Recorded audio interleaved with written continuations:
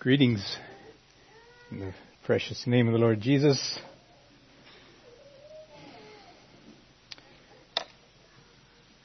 Appreciated all the input given so far in the service. It was encouraging and inspiring.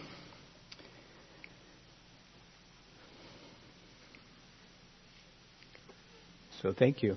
Thank you, each one. Also want to welcome all of you, especially you as guests. Thank you for being with us and blessing us with your presence. And maybe before we go into the message, we could have a moment of prayer. Stand with me if you can and pray together. Heavenly Father, in the name of the Lord Jesus, we come to you. We are gathered here in Jesus' name, thanking you again, Father, for your faithfulness to us, for your mercy and grace that is multiplied to us. Thank you for each one who is present. Bless and pour out your Spirit upon us as we are assembled here. Pray that your Spirit would be our helper today, whether we are teaching or whether we are listening. We recognize the need of your Spirit to enable us. Father, give something for each person here today and for those who may be listening in. We pray that there could be something shared that is of value, something that will benefit their never-dying souls. Father, I ask for help to organize and to share the things that are upon my heart. Ask for your Spirit. Ask, Father, that I could share in a way that is easy to understand and that your truth could be understood by us. Father, probably not new, but reminders of truth, Lord. Thank you. And again, Father, thank you for this assembly. Thank you for the freedom we have to worship, to gather unhindered. Thank you, Lord. Pour out your Spirit upon us this hour, Father, we ask in the precious name of Jesus. Amen. You may be seated.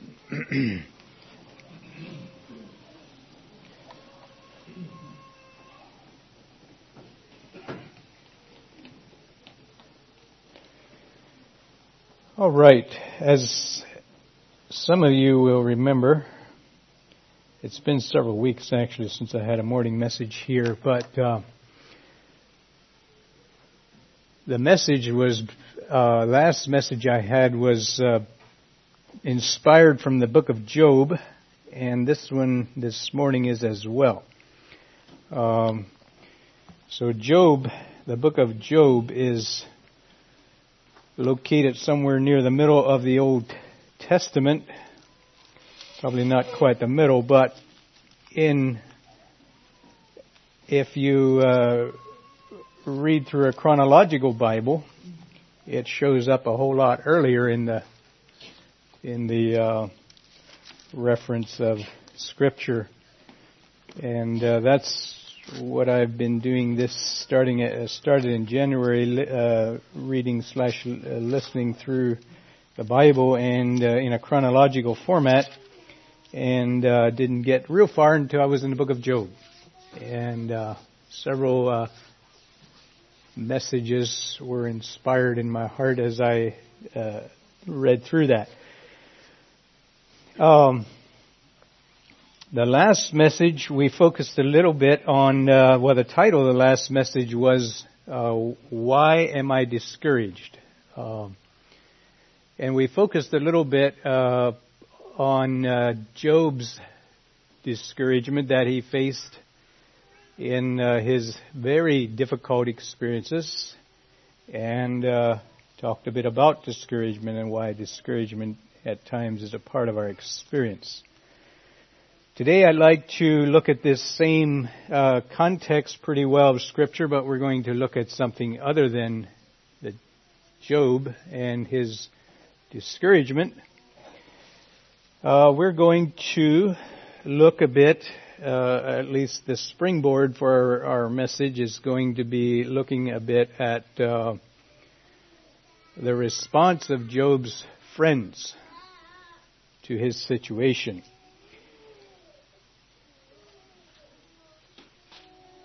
I titled today's message, Is My Life a Legacy of Faith?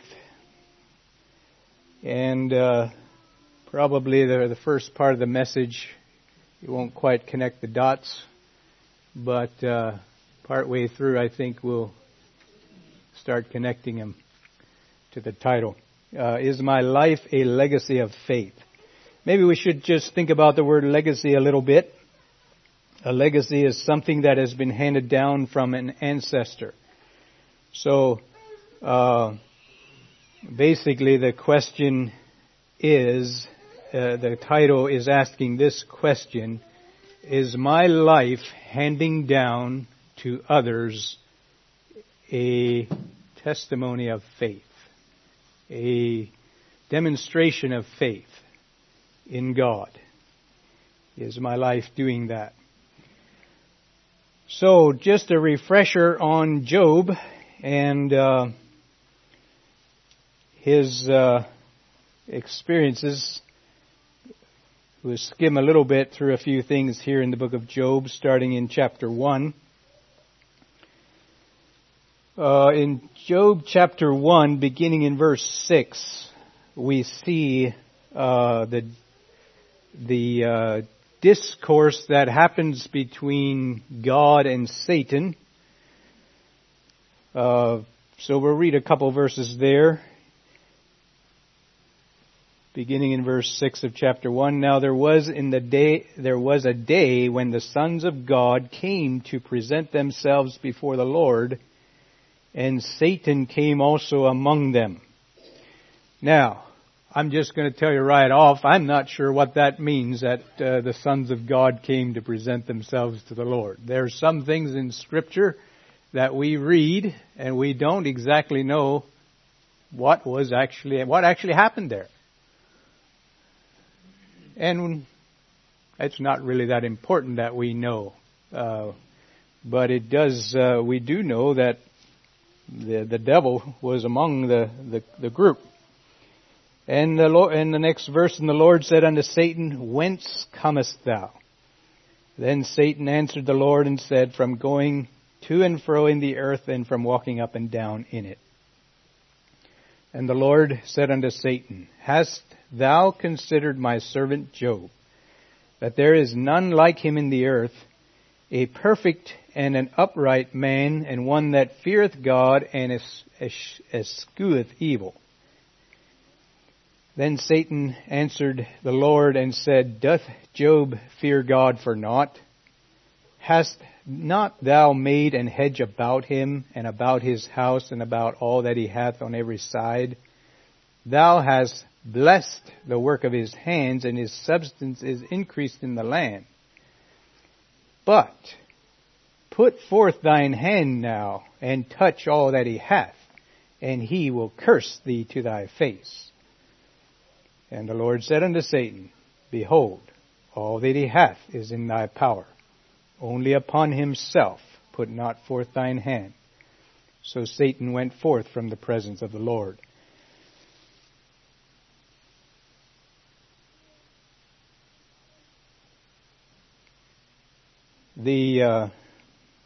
I'll continue reading. There came and there was a day when his sons and his daughters were eating and drinking wine in their eldest brother's house, and there came a messenger unto Job and said, The oxen were plowing, and the asses feeding beside them, and the Sabaeans fell upon them, and took them away. Yea, they have slain the servants with the edge of the sword, and I am escaped alone to tell thee.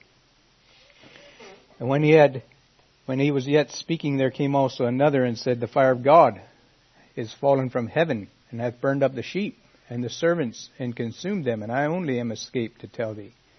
And while he was yet speaking, there came also another, and said, The Chaldeans made out 3 bands and fell upon the camels and have carried them away, yea, and slain the servants with the edge of the sword, and I am escaped alone to tell thee. And while he was yet speaking, there came also another, and said, Thy sons and thy daughters were eating and drinking wine in thy eldest brother's house, and behold, there came a great wind from the wilderness, and smote the 4 corners of the house, and it fell upon the young men. It says there, it actually really means the young people, and they are dead. Job had 7 sons and 3 daughters. Was it something? He had 3 daughters. Yeah, 7 sons and 3 daughters. And they were all died in that calamity. Then Job arose, rent his mantle, shaved his head, fell down upon the ground and worshipped, and said, Naked came I out of my mother's womb, naked shall I return thither. The Lord gave, the Lord hath taken away. Blessed be the name of the Lord. In all this Job sinned not, nor charged God foolishly. So Satan was given opportunity to afflict Job, and he did just exactly what he had opportunity to do, and we see Job's response. In all this Job sinned not, nor charge God foolishly, or attributed folly to God. Amazing man. Well, chapter 2 goes on with the account.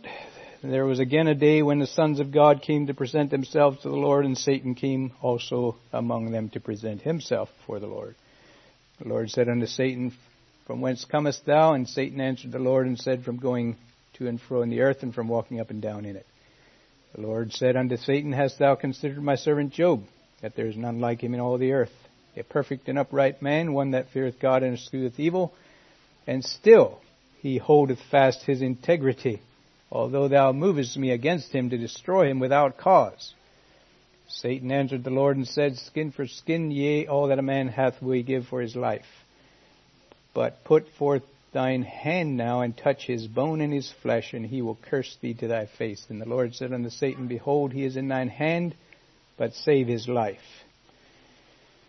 So Satan went forth from the presence of the Lord, and smote Job with sore boils from the sole of his foot unto his crown. And he took him a potsherd to scrape himself withal, and sat down among the ashes. Then saith his wife unto him, Dost thou still retain thine integrity? Curse God and die.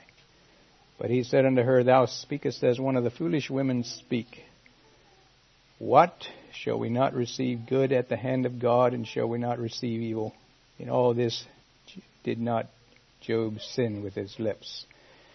And then verse 11 says, Now when Job's 3 friends heard of all this evil that was come upon him, they came every one from his own place. Eliphaz the Temanite, Bildad the Shuhite, Zophar the Naamathite, for they had made an appointment together to come and mourn with him and to comfort him. So these 3 friends came. I'll just read the last 2 verses yet. When they had lifted up their eyes afar and knew him not, they lifted up their voice and wept, and they rent every one his mantle and sprinkled dust upon their heads toward heaven.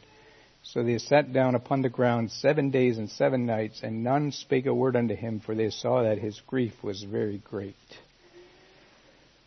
Well, so there we have the history of what Job encountered, and a glimpse into the heavenlies over the whole thing that took place.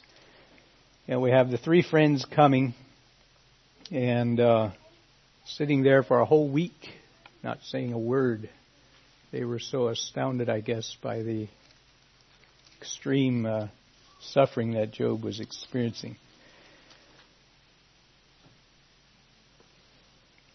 So now we would like to look just a bit at some of what Job's friends say to him. And we can't read everything. But we'd like to just go through this book and lift out a few small sections of Scripture where they address Job. And we're not going to look at any of Job's responses. The first one to speak was Eliphaz. We find him speaking in chapter 4. And I'm going to read the first 7 verses. Then Eliphaz the Temanite answered and said, If we essay to commune with thee, wilt thou be grieved? But who can withhold himself from speaking? Behold, thou hast instructed many, and thou hast strengthened the weak hands. Thy words have upholden him that was falling, and thou hast strengthened the feeble knees. But now it is come upon thee, and thou faintest. It toucheth thee, and thou art troubled. Is not this thy fear, thy confidence, thy hope, and the uprightness of thy ways? Remember, I pray thee, who, or basically what he's saying is, think about this. Who ever perished, being innocent? And where were the righteous cut off? Basically what Eliphaz is saying there, now think reasonably, Job. Did ever a righteous man suffer, get cut off? Did ever innocent people perish? So basically he is implying to Job that you're not as innocent as you think you are. Just think through this, Job. You'll find out as we go on through that they get even stronger in their reproof of Job. In chapter 8, verse 1 to 6, we have Bildad. His first speaking into the situation. Then answered Bildad the Shuhite and said, How long wilt thou speak these things? How long shall the words of thy mouth be like a strong wind? Doth God pervert judgment, and doth the Almighty pervert justice? If thy children sinned against him, and he have cast them away for their transgression, if thou wouldst seek unto God betimes, and make thy supplication to the Almighty, if thou wert pure and upright, surely now he would awake for thee, and make the habitation of thy righteousness prosper. See again the implications there. Is saying, he mentions about his children, and mentions the fact that his children brings them into the perspective, and he says, if thou wert pure and upright, surely now he would awake for thee. So again, he's implying that Job, there's a problem. You're not who you think you are. If you were pure, if you were an upright man, God would come to your defense, is basically what he's saying there. So then let's go on to chapter 11, verse 1 to 6. We have Zophar the Naamite. He says, Should not the multitude of words be answered? Shall a man full of talk be justified? Should thy lies make men hold their peace? And when thou mockest, shall no man make thee ashamed? For thou hast said, My doctrine is pure, and I am clean in thine eyes. But oh, that God would speak, and open his lips against thee, and that he would show thee the secrets of wisdom, that they are double to that which is. Know therefore that God exacteth of thee less than thy iniquity deserveth. Now, he got even more frank. God, they sat there for 7 days. Couldn't talk because of the misery. And now he is saying that what you are suffering is actually less than what you deserve. That's what he's telling Job.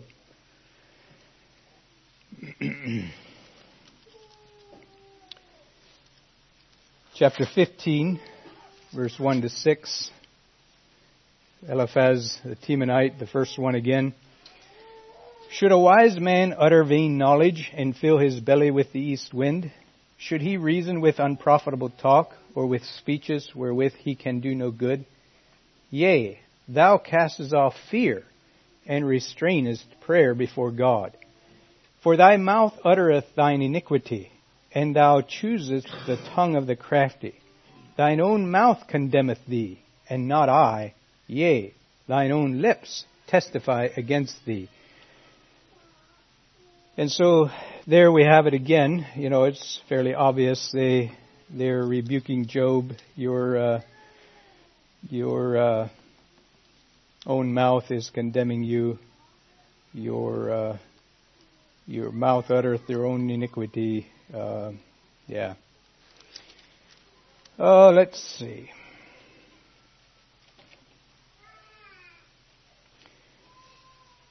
And one of the things that we're just reading little bits here. If you review what the content of what they shared with Job, they often talked about the wicked man and how the results and the reaping and the benefit that happens to the wicked man. And they don't always come right out and say, you're the man, like they did in some of these verses we read, but all the while they're implying that there is a serious problem here, Job. There is a reason this has happened to you. Sit up and pay attention, Job. Are you blind? Are you a fool? That's the way they're coming to him. That's the gist of the way they are approaching him. Chapter 18, verse 21 gives it's the end of a discourse by Bildad, and he says, "Surely such are the dwellings of the wicked, and this is the place of him that knoweth not God." So he's just got done with a whole discourse of what is the results of wicked men, and basically they're implying to Job that you're the man, you're the wicked man. Chapter 20, verse 27 to 29. Again, the same idea. They talk a lot about the wicked man, and then here he finishes up. The heavens shall reveal his iniquity, and the earth shall rise up against him. The increase of his house shall depart, and his goods shall flow away in the day of his wrath. This is the portion of a wicked man from God, and the heritage appointed unto him by God. And by the way they're posturing themselves, is it's all coming as a rebuke to Job, saying, "You're not facing reality, Job. There's a problem here in your life." Job 22, verse 1. Then Eliphaz the Temanite answered and said, "Can a man be profitable unto God as he that is wise may be profitable unto himself? Is it any pleasure to the Almighty that thou art righteous, or is it gain to him that thou makest thy way perfect? Will he reprove thee for fear of thee? Will he enter with thee into judgment? Is not thy wickedness great, and thine iniquities infinite? For thou hast taken a pledge from thy brother for naught, and stripped the naked of their clothing. Thou hast not given water to the weary to drink. Thou hast withholden bread from the hungry.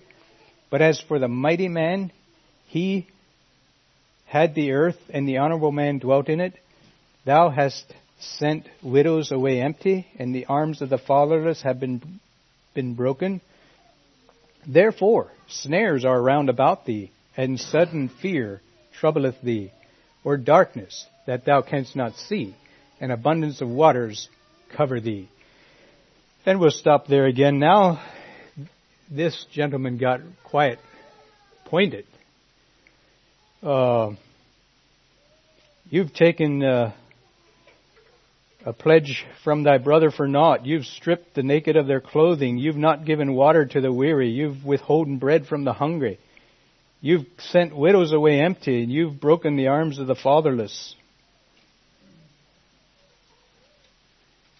Yeah, Job, you did all these things.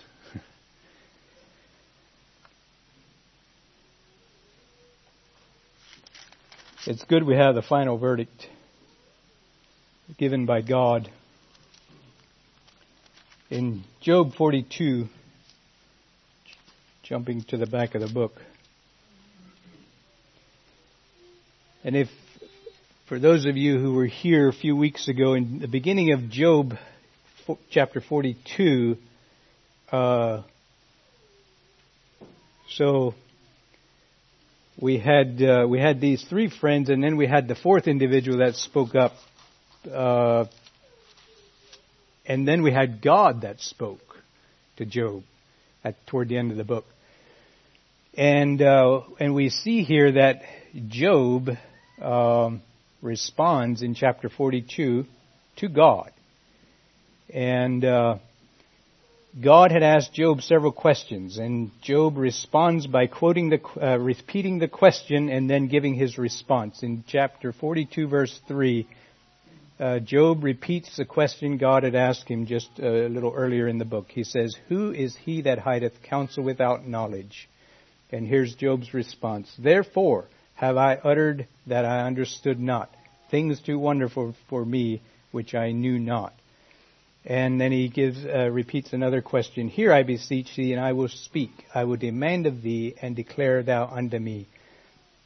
That was God's question, and Job's response is, "I have heard of thee by the hearing of the ear, but now my eye hath seen thee. Wherefore I abhor myself, and repent in dust and ashes."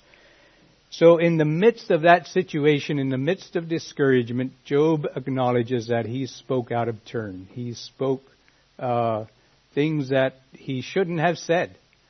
He acknowledges that, and he repents of it.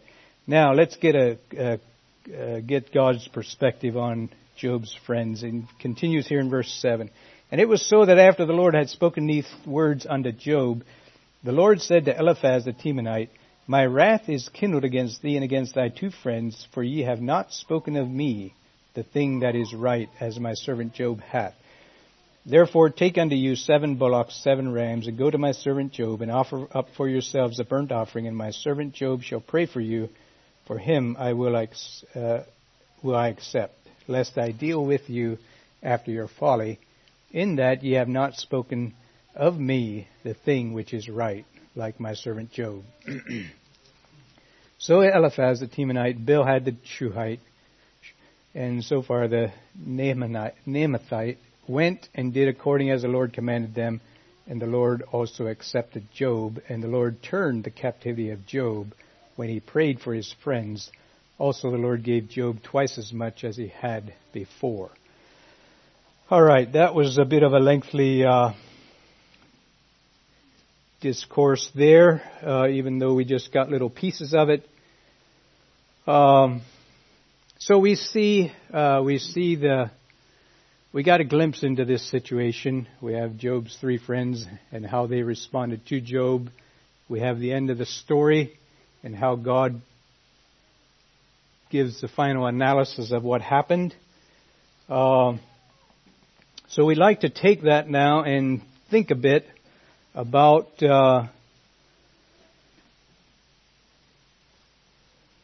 something that is actually really common to human beings. What is our response when we see someone suffering severe trial or affliction?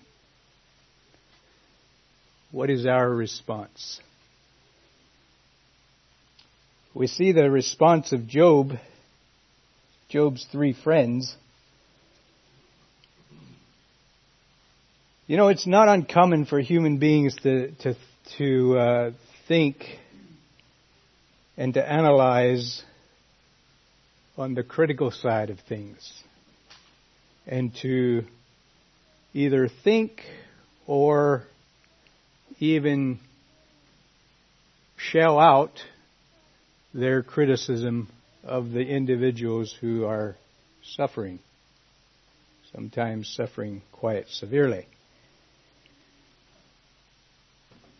It's just it's kind of the mindset of human beings. You know, there's a scripture in John chapter 9, verse 1 and 2, Gospel of John. And Jesus passed by. He saw a man which was blind from his birth. And his disciples asked him, saying, Master, who did sin, this man or his parents, that he was born blind? Is that the same framework of thought? Okay. There's a suffering individual here. Who's responsible? Who's sinned? Who's God judging? Who's God meting out justice to for their sin? Who sinned? Is that how we process life when someone faces a setback, a difficulty, a trial? Are our first thoughts, oh, what for sin did they commit? What for account is God leveling with them?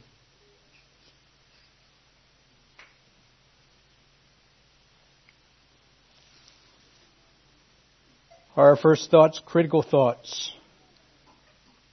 And we conclude that something must be wrong in their lives if God allowed such a difficult experience into their lives.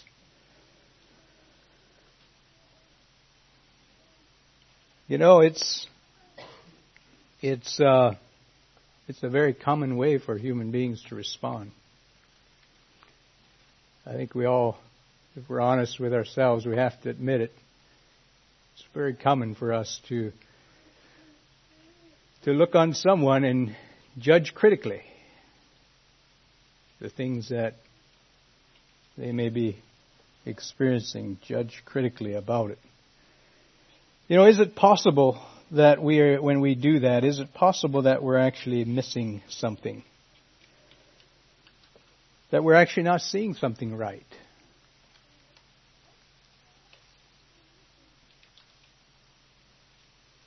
Did Job's 3 friends miss something? Is there something that they weren't seeing right? How about the disciples? When they asked Jesus that question, was there something that they were not seeing correctly? I didn't read Jesus' response to their question. Probably most of you know it. What if there is something actually very different going on in the situation than what we are thinking? You know, it was that way with Job. These 3 individuals had evaluated the situation and had concluded what they thought was going on. But something totally different was actually going on from what their evaluation was. The same is true with the disciples of Jesus in that situation where they looked in the blind man and said, "Oh, Jesus, who sinned? Who sinned?"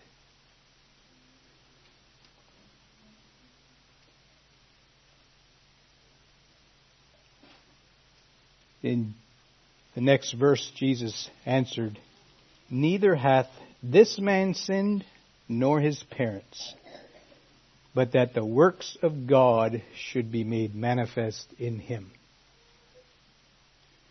Now that's something altogether different. Altogether different scope of thought. Altogether different, changes the whole dynamics of things. So, let's consider another perspective that perhaps we should think about when we see someone facing some fairly difficult experiences in their lives. And it doesn't just have to be real difficult experiences, but maybe that's where these kind of things show up a little more. Jesus said that this situation, there's no sin involved, but the situation is here for the purpose of the works of God, an opportunity for the works of God to be manifested, to be made clear. Do you suppose that is... do you suppose that could be another way of looking at severe trials in people's lives? Rather than looking at him with an eye of criticism and judgment. Could it be? Could another way to be looking at it is to actually look at it from a perspective and ask the question, I wonder what God's wanting to do in this situation. I wonder what God has in mind. I wonder who He's trying to reach. What for testimony He's trying to emanate forth in this situation.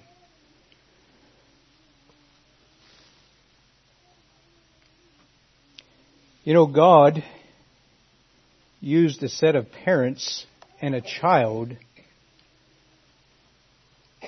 allowed the difficulty of blindness, parents having a child who's blind, a child who is needing to live with blindness. God allowed that situation, allowed those parents to go through that experience and those years with that child.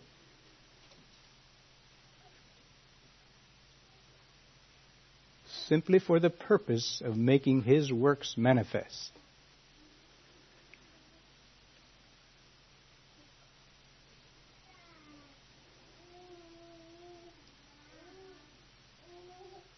So there was a need. God wanted to make His works manifest. And so, do you think God looked for someone who had enough of faith to trust Him in a difficult situation? A set of parents who He knew they wouldn't become totally discouraged when they discovered they have a child who's born blind.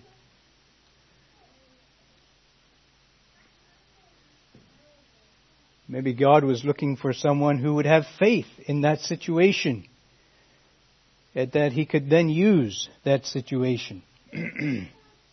God, in a sense, entrusted them, those parents, He entrusted them with a trial to bear in order that His works could be made manifest. So maybe instead of looking at that situation and wondering what they did wrong, maybe we ought to look at ourselves and say, why couldn't God find enough of faith in me to choose me for that trial? So God, in looking for an opportunity to manifest His works, He chose them. He passed me by. And He chose them. Instead of thinking critical thoughts about that difficulty, maybe we should be thinking critical thoughts about ourselves. When God had something beyond the mundane, beyond the normal everyday, something big, He chose them.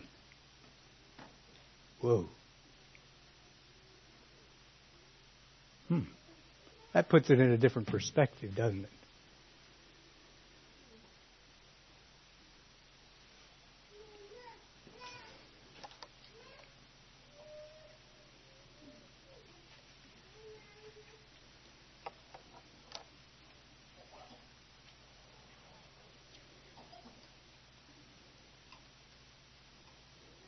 You know, none of us like difficulties, especially difficulties that have lifelong effects, and there are those.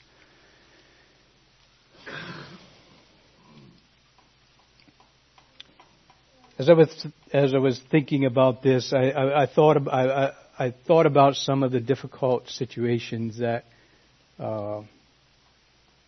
have affected the Anabaptist community in the last number of years. I'm going to refer to just a few. Think about the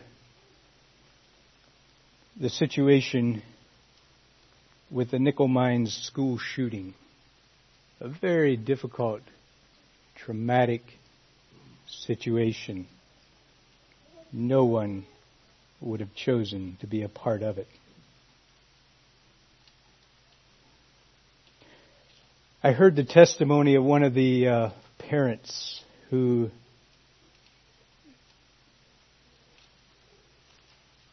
have a severely handicapped child as a result of that Nickel Mines school shooting. Heard this testimony of the dad this summer at the Care Center fundraiser. And the difficulty of bearing that situation and the results of the situation and bearing it in faith. Very difficult. Extremely difficult. More than any of us can imagine.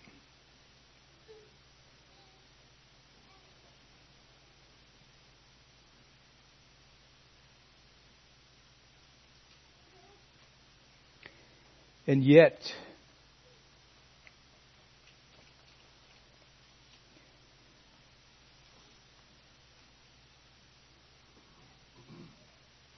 in that situation, the peoples of the world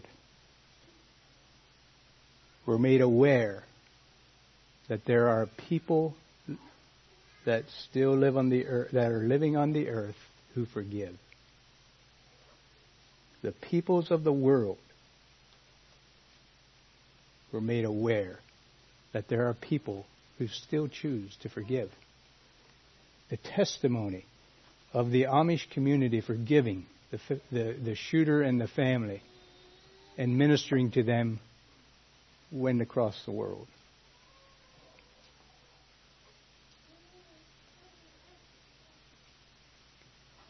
Where else could God find a people upon whom He could put such a difficult experience and His name be magnified in it?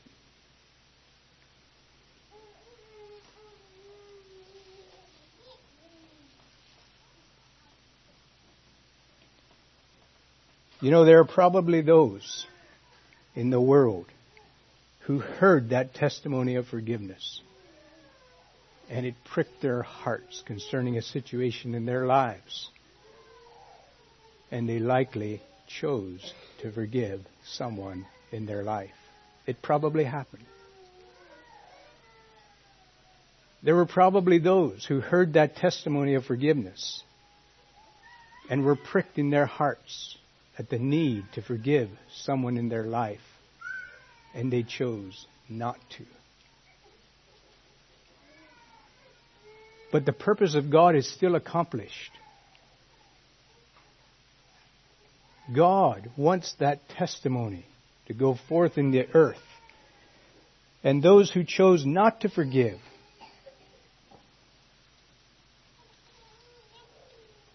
this situation, they heard about it. They heard about the people who choose to forgive. They know that it's a right thing for human beings to do. And they chose not to forgive. That testimony will stand against them in judgment.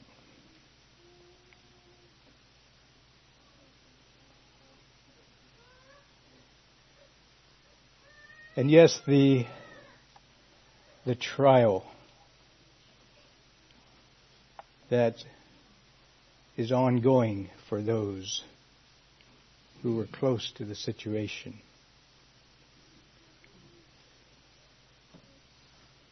Did the Amish community pass on a legacy of faith? Coming back to our title, passing on a legacy of faith. I think they did in that situation.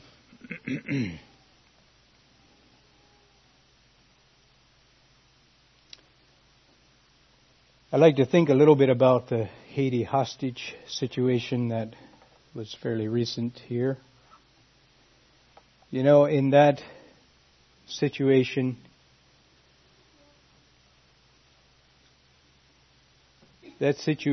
revealed differences in the level of faith in the Anabaptist community.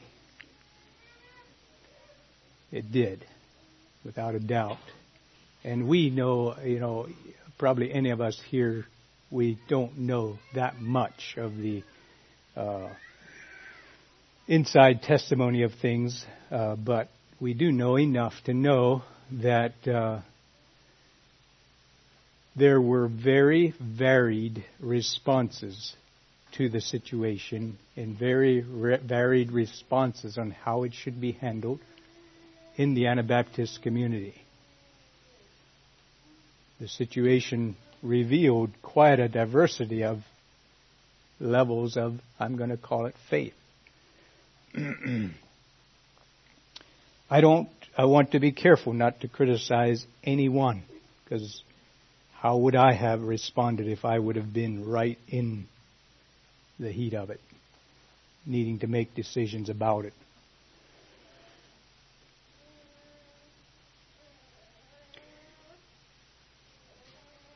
If you heard Barry Grant's testimony about the situation, you know that he was under an incredible amount of pressure from the Anabaptist community on a multitude of fronts on what is the right way to respond to this situation. And he gives it in his testimony, he gives little glimpses into what the responses were. Some of the responses were, and the fact that not all of those responses were what he felt was actually the appropriate response. But there was a lot of pressure.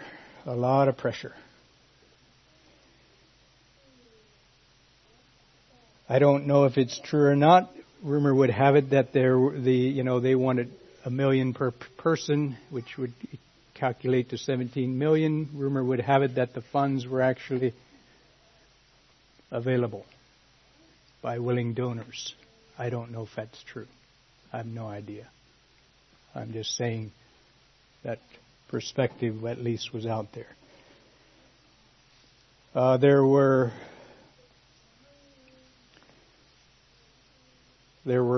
partial payments made. There were alternative programs or responses suggested, such as a whole host of food boxes and things like that. Did the Anabaptist community pass on a legacy of faith in that situation?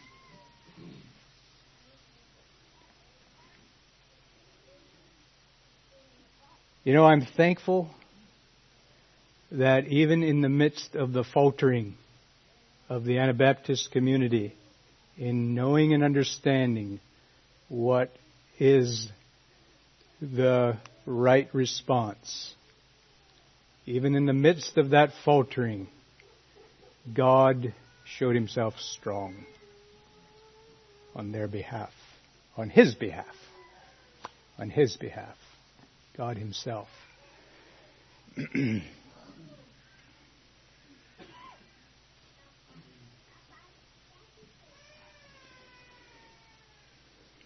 Did you and I personally pass on a legacy of faith relating to that situation? That wasn't just about 17 people and their families and an organization called Christian Aid Ministries. That was about all of us. We're part of the Anabaptist community. They're our people. I trust that that was your burden in its day, and that your prayers were surrounding it, and that you were carrying it in your heart, and that your faith in God was unwavering.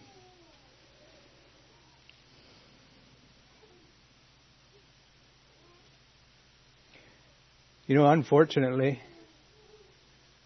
and I don't get much of it, but I know it's out there, there's a good bit of criticism that surrounds that whole situation from various perspectives and various fronts.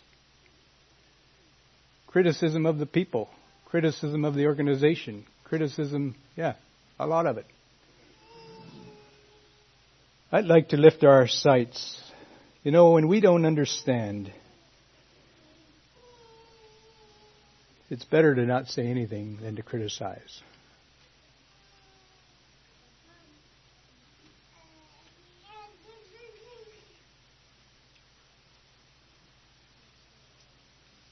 In fact, it's almost a shame how much criticism comes out of the Anabaptist community over a situation like that.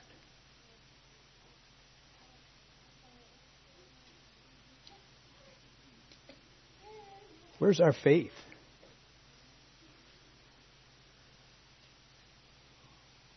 Where's our belief that God has something He wants to do? And when it came to an excruciating task, and God needed someone strong in faith to come through, He didn't choose any of us. He chose them. He passed us by.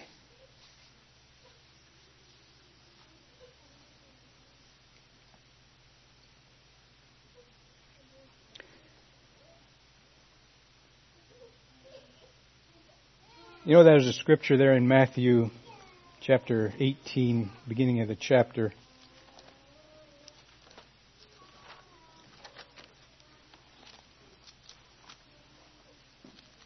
You can turn there if you wish. Matthew 18.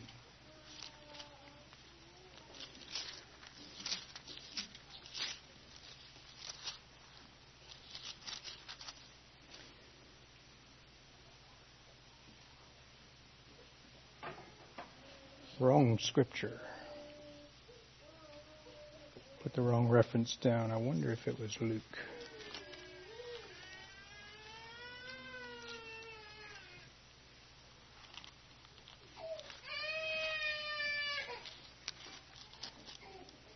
Yes, it's Luke.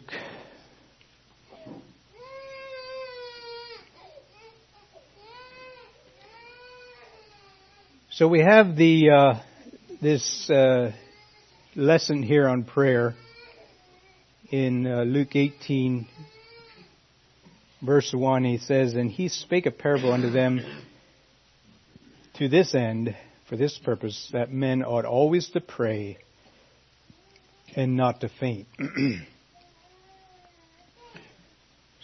Saying, there was in a city a judge which feared not God, neither regarded man. And there was a widow in that city, and she came unto him, saying, Avenge me of mine adversary. And he would not for a while. But afterward he said within himself, Though I fear not God, nor regard man, yet because this widow troubleth me, I will avenge her, lest by her continual coming she weary me. And the Lord said, Hear what the unjust judge saith. And shall not God avenge his own elect, which cry day and night unto him, though he bear long with them? I tell you that he will avenge them speedily. Nevertheless, when the Son of Man cometh, shall he find faith on the earth? And that's a question that I was thinking about as I was preparing this message. You know, what is Jesus actually asking there? He says, when the Son of Man cometh, will he find faith on the earth? Is he asking whether there's going to be people that still believe in him? That still believe he's the Messiah, that he still believe he's the Son of God? Well, that's probably some of what he is asking, but I wonder if he isn't asking more than that. Will there still be people of faith through who he can use to demonstrate his works?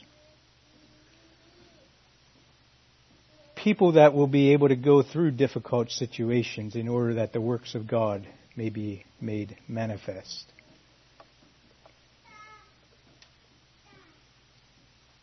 It says here, though he bear long with them. You know, God promises to be with us. He promises actually to answer us. But like this scripture says, though he bear long with them, sometimes that answer doesn't come as soon as we would wish. Sometimes that answer comes even a lot further down the road than we would wish. But will he find faith? Will we be people of faith even while we are waiting for the answer?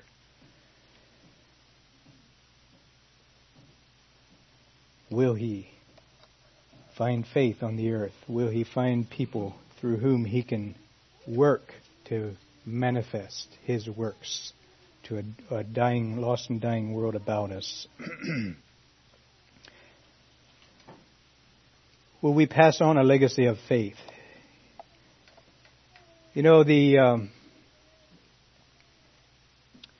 and again, I come back to the thought of Job and his three friends and how they assessed the situation. And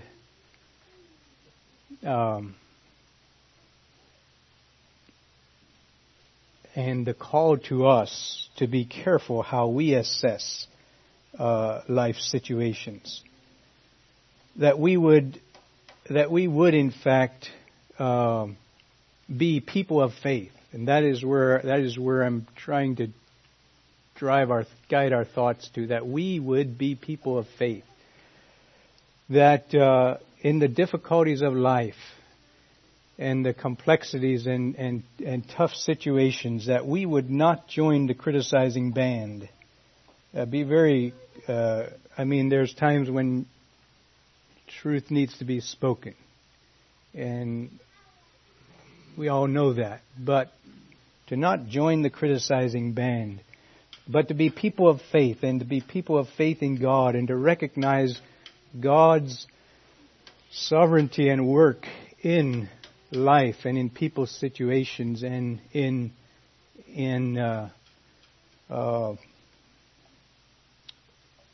demonstrating Himself to a lost and dying world, and using people like you and I and others to do it.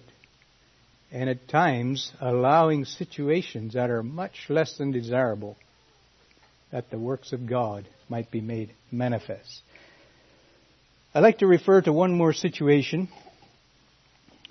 In some ways I was trying to understand how I can tie these all together, or each situation is different, and the applications are different, I guess. I'd like to just refer briefly to another situation that has been very difficult for those who are close to it. And probably a situation that has likely also created significant critical thinking and probably even critical conversations.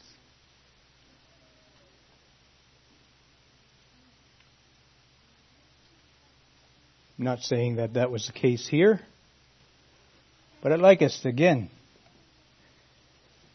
like to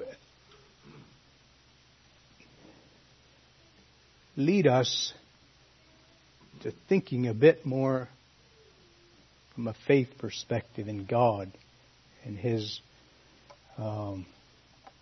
sovereignty and His work. And that's the situation that happened recently with Susanna Kaufman's passing. Maybe there are some here that don't even know about the situation. I don't know. If you don't, that's okay. You probably won't understand everything I'm saying if you aren't familiar with it.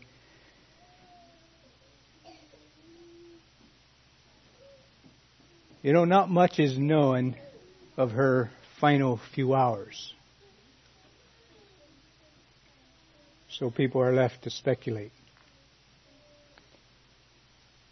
I suspect, based on the situation, that there's been a lot of negative speculation.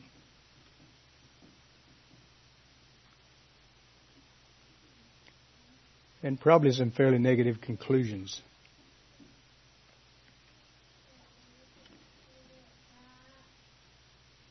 I'm going to suppose that you would agree with that summary. And if so, if that's the case, I'm going to ask this question. is it okay for me to speculate just a little bit on the faith side this morning? Am I allowed to do that? To speculate just a little bit on the faith side rather than on the critical side, on the criticism side. Like I said, her last few hours, we know basically nothing. People know very little about.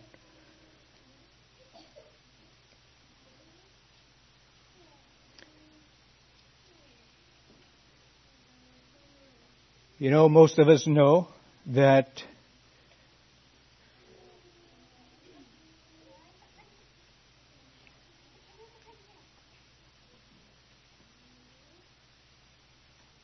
her life was laced with some moral failures. Most of us know that.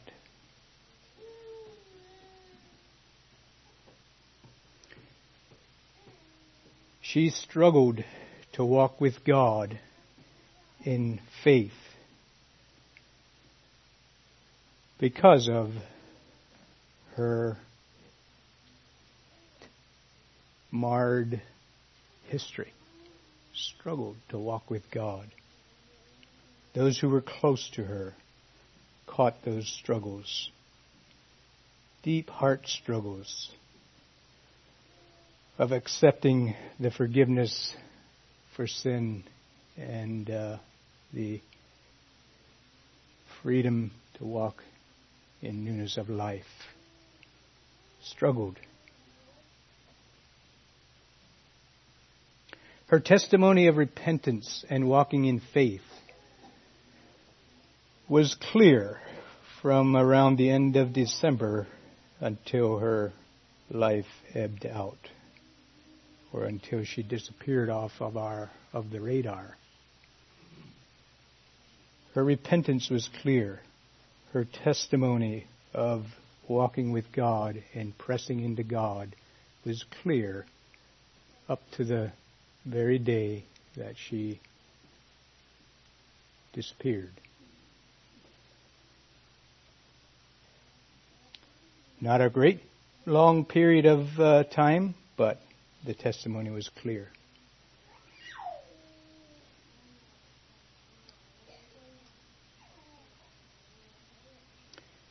Like I said, she had various failures in morality in her history. And I think it is probably obvious to most of us that her last test in life was likely a test of her morality.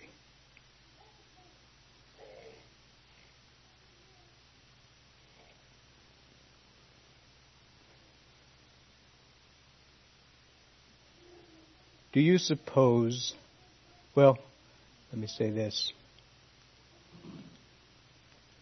Suppose she died defending the area she had failed at so many times before.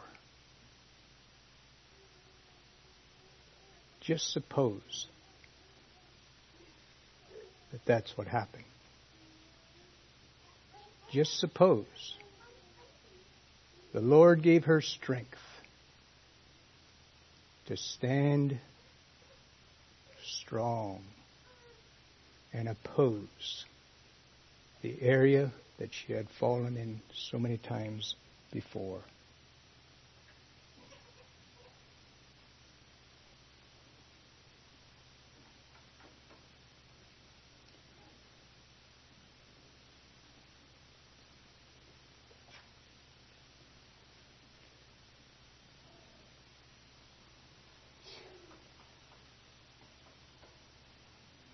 Just suppose.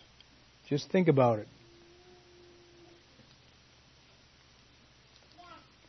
If God gave her the strength to endure the last and final test, and to endure it on the very ground she had failed at many times before. Maybe she, like Samson, asked for strength one more time. Lord, give me strength one more time. You know, Samson had a lot of failures in his life. At the end of his life, he asked the Lord for one more opportunity to avenge the name of the Lord. And Samson's name is written in Hebrews 11. Suppose Susanna asks God for strength one more time to stand true and faithful to death.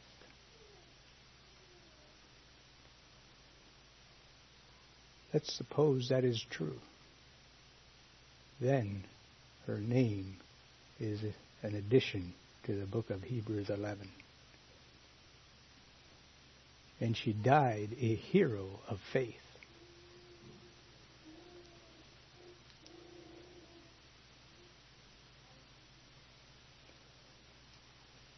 You know, we need to think about those perspectives at times.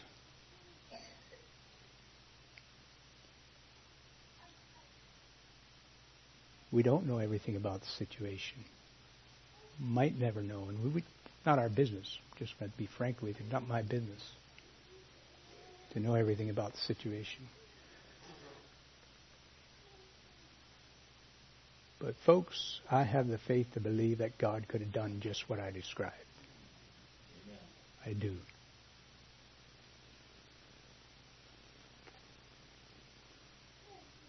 How would you like to be the parents and the family who have to bear the shame of the situation? We all know. We all know the tongues waggle, the rumors fly. A very, what's the word I'm looking for? Situation has all the appearances of being very unheroic for the faith. But we don't know. It could, in fact, be an incredible heroic situation. We don't know. How about being the family that has to bear that reproach?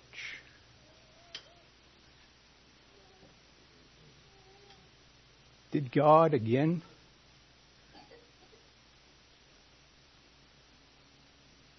in wanting to make His works manifest, did He pass you and I by? No, none of us would desire those kind of situations. None of us would. I'm not trying to make any, but let's think about it. You know, God is never done with a situation. It doesn't matter how broken it was before. God is always ready to pick it up and make it new, to repair it.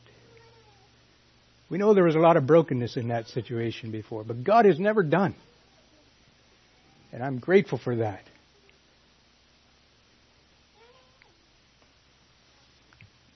I'd like to encourage us to be of those who are people of faith. When those situations come that we don't understand,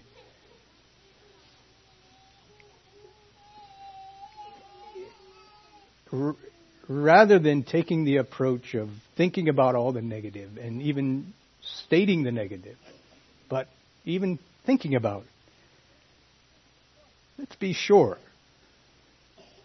Let's be sure we're not joining those three men, Job's friends, and totally missing the heart of the matter.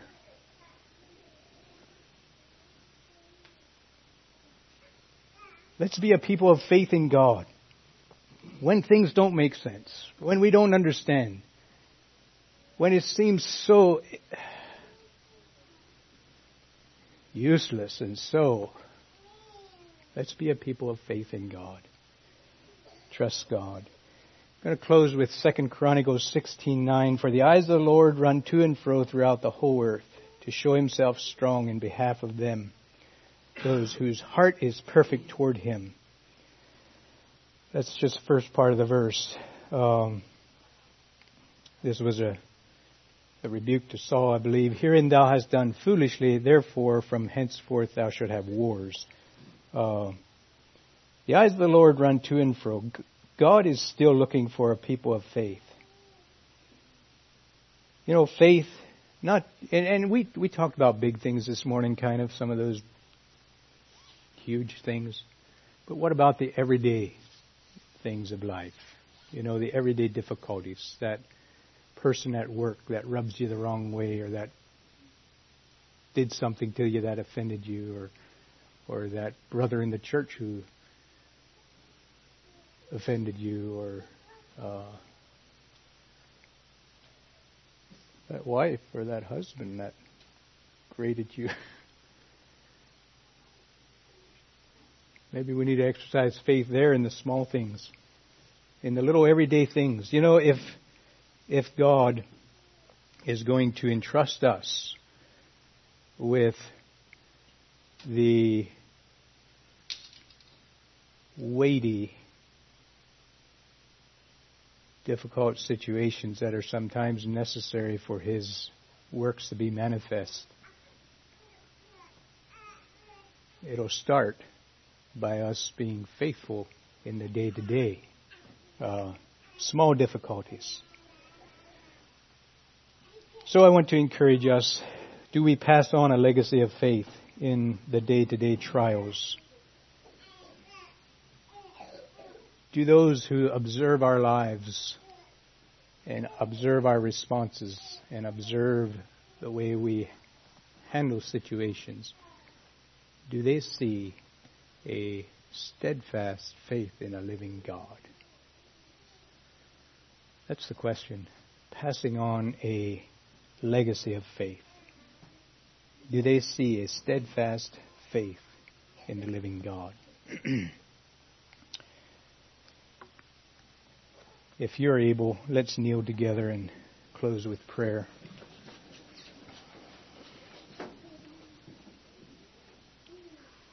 Heavenly Father, again, at the close of this service, we come to you. We come to you with thankfulness of heart for your grace, your mercy, your kindness toward us. Even in our failings, Father, you help us. You are there for us. We're thankful for that. Father, again, today as we have contemplated whether our life is a legacy of faith, do help us, Father. Help us to be just that, a legacy of faith in the living God. Grant each one of us that testimony. Develop it in us. Work it in our hearts, Lord. Help us in the small things to exercise faith toward you and to walk with you. Again, Father, thank you for each one who's been present. Ask a blessing on each one. Ask your blessing on those who are not here. And Father, may you continue to mature us in faith, mature us in our responses, that our responses to life could be responses of faith. So thank you, Lord. Thank you again for your love and care for us. We bless you and thank you in the precious name of Jesus. Amen.